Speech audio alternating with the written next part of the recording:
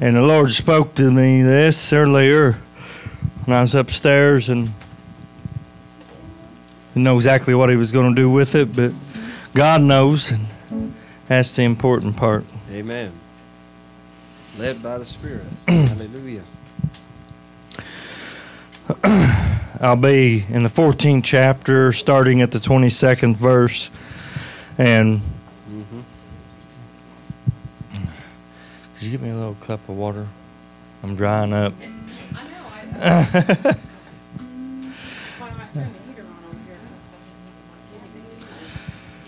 Matthew 14, chapter 14. We're going to start at verse 22. And, you know,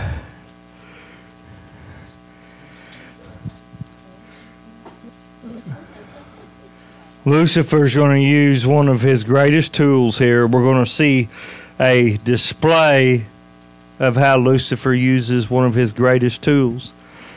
And straight away, Jesus constrained his disciples to get into a ship and to go before him unto the other side, while he sent the multitude away. And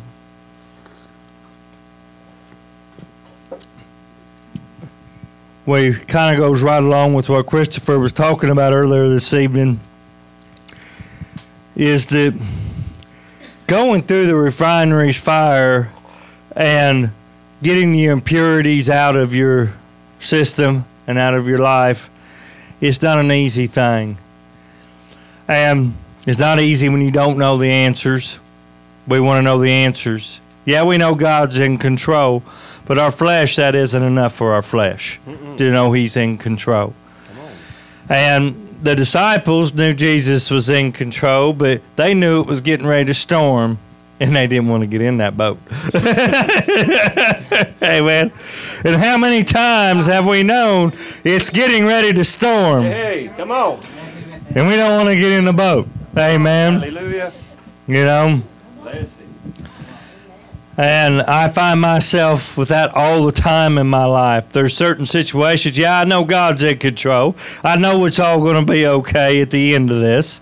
That whatever the outcome, to God be the glory, but sometimes I just don't want to go through it. Amen. I don't want to go through the things. Yeah, we want to sow some seed. We want to be the emblem of Christ, a light on a hilltop shining to the world. But let me tell you something, honey.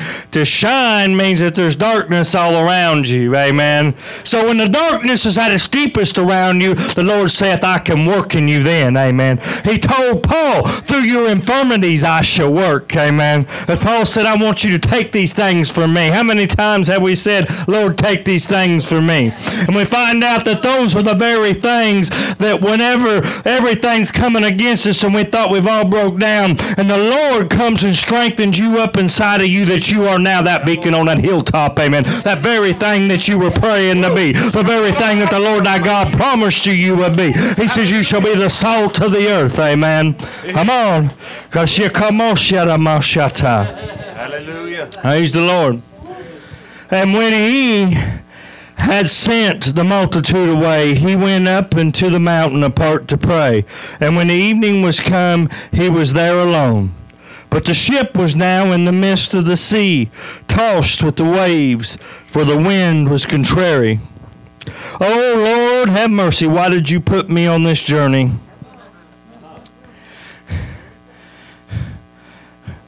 I know I asked for some of this, but some of this I didn't ask for, amen.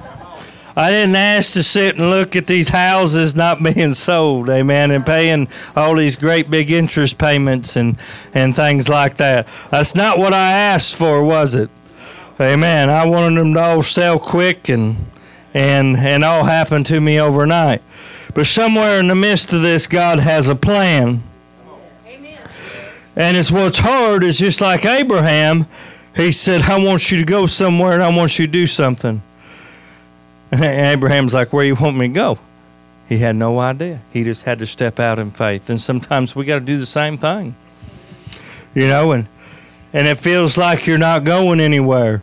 You know, I just took a brand new home and we completely remodeled the kitchen, and we remodeled other parts of it, and we did all kinds of things to it. We've decorated it now. We've done everything, and knowing that this is the reality, that where the price stands right now, there's no money left in that house. It's been long gone. Amen.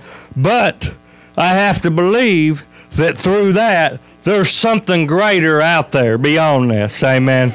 That God through this is going to bless me. That He's going to bless our business. He's going to bless the family. We got to believe. Amen. He didn't take me this far to fail, amen. And He ain't going to give up now. He that started a work in me is faithful to finish that good work that's within me, amen.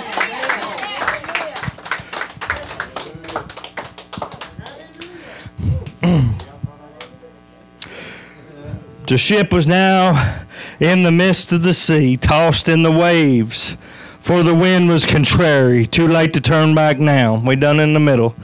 And in the fourth watch of the night, Jesus went unto them, walking on the sea.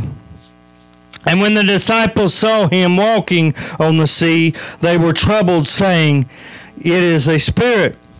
And they cried out in fear. But straightway Jesus spake unto them, saying, Be of good cheer. It is I. Be not afraid. I'm sure they're thinking, well, that's good that you out there, you happy about this, but we still in here fighting the waves. Come on now. Come on.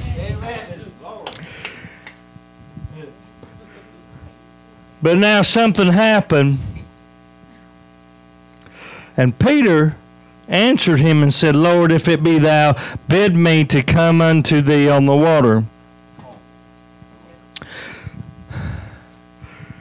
Peter asphyxiated on something.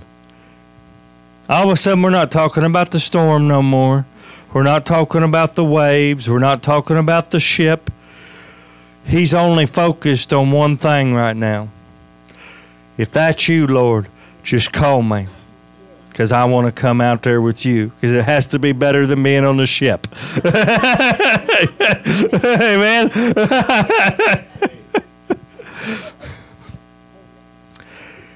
And the Lord did something ironic, is He said, come on out here in the next verse. And Peter, without another thought. And how many times, I know that through doing all that we've done over here with the subdivision and everything else, I didn't have a lot of thoughts in the beginning about it not being right. Everything just kept saying, you have to do this, you have to do this. And I did my due diligence, and I went through the numbers, and I went through the numbers, and I went through the numbers, and I think I'm still going through the same numbers. But point being that it's easy on that first inclination to walk out there on the water. It's kind of like the feller that comes and says, man, I know the Lord's called me to do this, and I'm all excited. He's all gung-ho, and he's ready to jump in there, and he's ready to do it. And trust me, praise God, he's got it, because he's going to need all that enthusiasm and excitement through it, because I promise you that the enemy is going to try to come against him. That's going to be the next thing that happens in his life. Well, Peter is no different than that, but when he saw the wind boisterous, he was afraid. And beginning to sink, he cried, saying, Lord, save me. The same thing tries to happen in the things that we try to do in life. Problem with life, as I've said many times, is it's daily. That's his problem. Sometimes it's hourly, it's minutely. He seems to kind of drag on during some times. It's hard to see the horizon on the other side. When we try to, sometimes you got to try to think about, it just seems like a blink of an eye, and you was in high school, and as all you had to worry about was chasing that fella or chasing that girl, and and put new tires on the car. Or maybe it wasn't even tires yet. You just figuring out how to put a little gas in the car because you didn't care about tires. Also had a little fuel. You was going to town.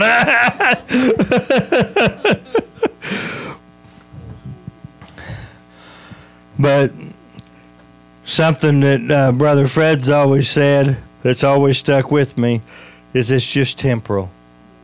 Whatever you're going through, whatever's happening, it is temporal. This life is temporal. Amen. So it isn't going to last forever. You know, and I know sometimes, you know, now that a lot of us are older and we see the young kids going through things and doing things, and we're just thinking, you think it's so serious right now, but to you it is. It is right at the moment. But you'll look back on some of these moments after you face some other things, and you'll think, man, that was easy.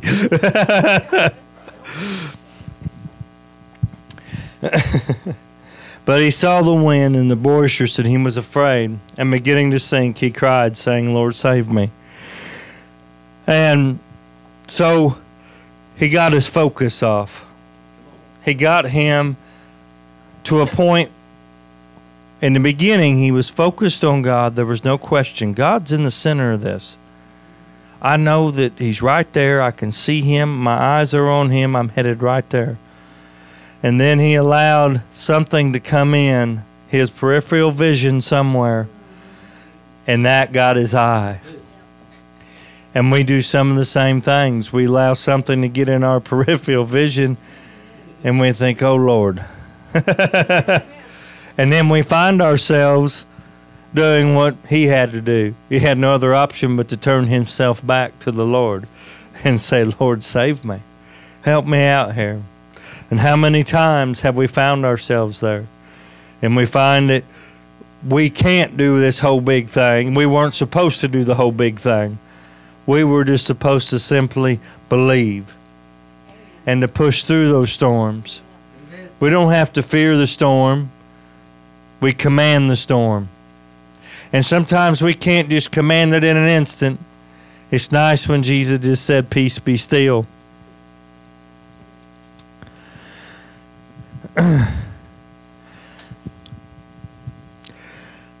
But when he saw, and immediately Jesus stretched forth his hand and caught him and said unto him, O thou of little faith, wherefore didst thou doubt? Finding ourselves in the middle of doubt is something that the Christian community finds itself, that's where its failure happens, is in doubt. That simple moment of doubt. Think about it all the way from the beginning. How did it work with Eve? It's all he had to do was to get her to doubt. Did God really say that? That's what he said there. He got her to doubt him. The same way Peter got out there, just a little bit. Here he was already in the storm, in the middle of it. And he gets out of that boat and starts to walk. And then he loses it before he gets there. And thank God that we see the grace and the mercy of God in this, knowing that if you are there and you have sunk down, that he will reach his hand down and pull you back up. Amen. And that's the important part. Amen. Because we all go through these things.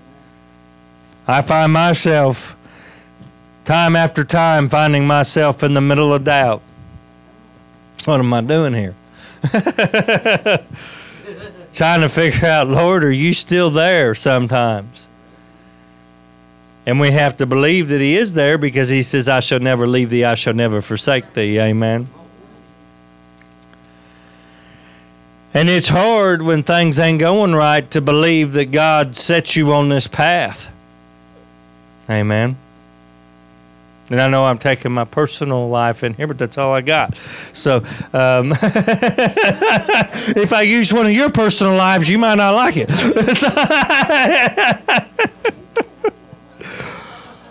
But as I look at, what we've done,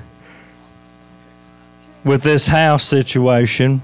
We took a house that was listed at a certain price, and then I had to cut that price. We was hoping to get some result from that. We didn't get it then. So then we turned around, we remodeled the thing, we've dressed it up. But you know, through it, these are some of the other things that's happened, is that we redesigned the house completely, not the one that's actually built. We couldn't do as much with it, obviously, but to another house that I think is going to be, at one time or another, it's going to come to be a big seller. And that wouldn't have happened if we wouldn't have got into a mess. Amen. And sometimes things don't happen till you get into a mess and you start to make changes. Amen. It's the same way with us in our spiritual walk. Is sometimes we get ourselves in a mess. But it's through coming out of that mess that we grow in the knowledge and the grace of Jesus Christ. I didn't say it was fun. It ain't fun sometimes. But it's growth. You know, I'll never forget the first time we had a mold incident. And we didn't make any money on that house. But I got mold licensed, and we made a lot of money off of the mold. Other people's mold.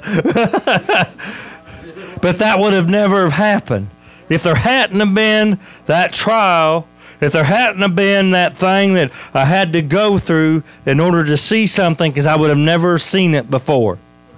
Amen. I would like to think that I would have, but I wouldn't have. I would have gone about my business, and I wouldn't have known. But then I did know. And the Lord made it prosperous. Makes you prosperous in all of your ways. Prosperity doesn't happen overnight. Amen. Prosperity is a lifetime of working at it. A lifetime of walking with the Lord Jesus Christ. Learning that prosperity is not just financially, but prosperity is love. Having a prosperous love life. Having a prosperous family. Amen. Having a prosperous mind. To be able to think. He says, I give you a sound mind. I'm always standing on that. Although some people may not believe I have a sound mind. But only the ones that know me. But praise God that through it all, something that came to me long ago is that no matter what happens, the devil really has no power. He has no authority. Because just like in this situation, he laid something there. Peter was distracted by it. But even after Peter was distracted and was sinking, the Lord, by his grace and his mercy, still saved him, and Peter still walked back to the boat. Amen. Peter was still the foundation that the church came about on. Amen. He still stood up on the day of Pentecost and said, these people aren't drunk. This is what the prophet Joel talked about. Amen. Come on now. He didn't sink in the water and go down. He still did what God wanted him to do. Amen. He was still there to be a rock and a pillar to the church. And he still had his shortcomings in the middle of the church. He had all kinds of things that he had to go through, but he still fulfilled what God told him he would fulfill. Amen. And we are still going to fulfill what God has told us we're going to fulfill. Amen. No matter how deep we get, the Lord our God shall raise us up out of that water, amen, and we're going to walk back to the boat, and we're going to get back in the boat with him, and we're going to do exactly what Jesus Christ wants us to do, amen. Praise the Lord. And when they were into the ship, the wind ceased. Then they were in the ship, came and worshipped him, saying, of a truth, thou art the Son of God. And when they were gone over, they came into the land of Gennesaret. And when the men of that place had knowledge of them, they sent out into all the country and round about and brought unto him all that were diseased, and besought him that they might only touch the hem of his garment, and as many as touched were made perfectly whole. Amen. So we've been made whole, and we got to stand on that. Amen. Praise the Lord.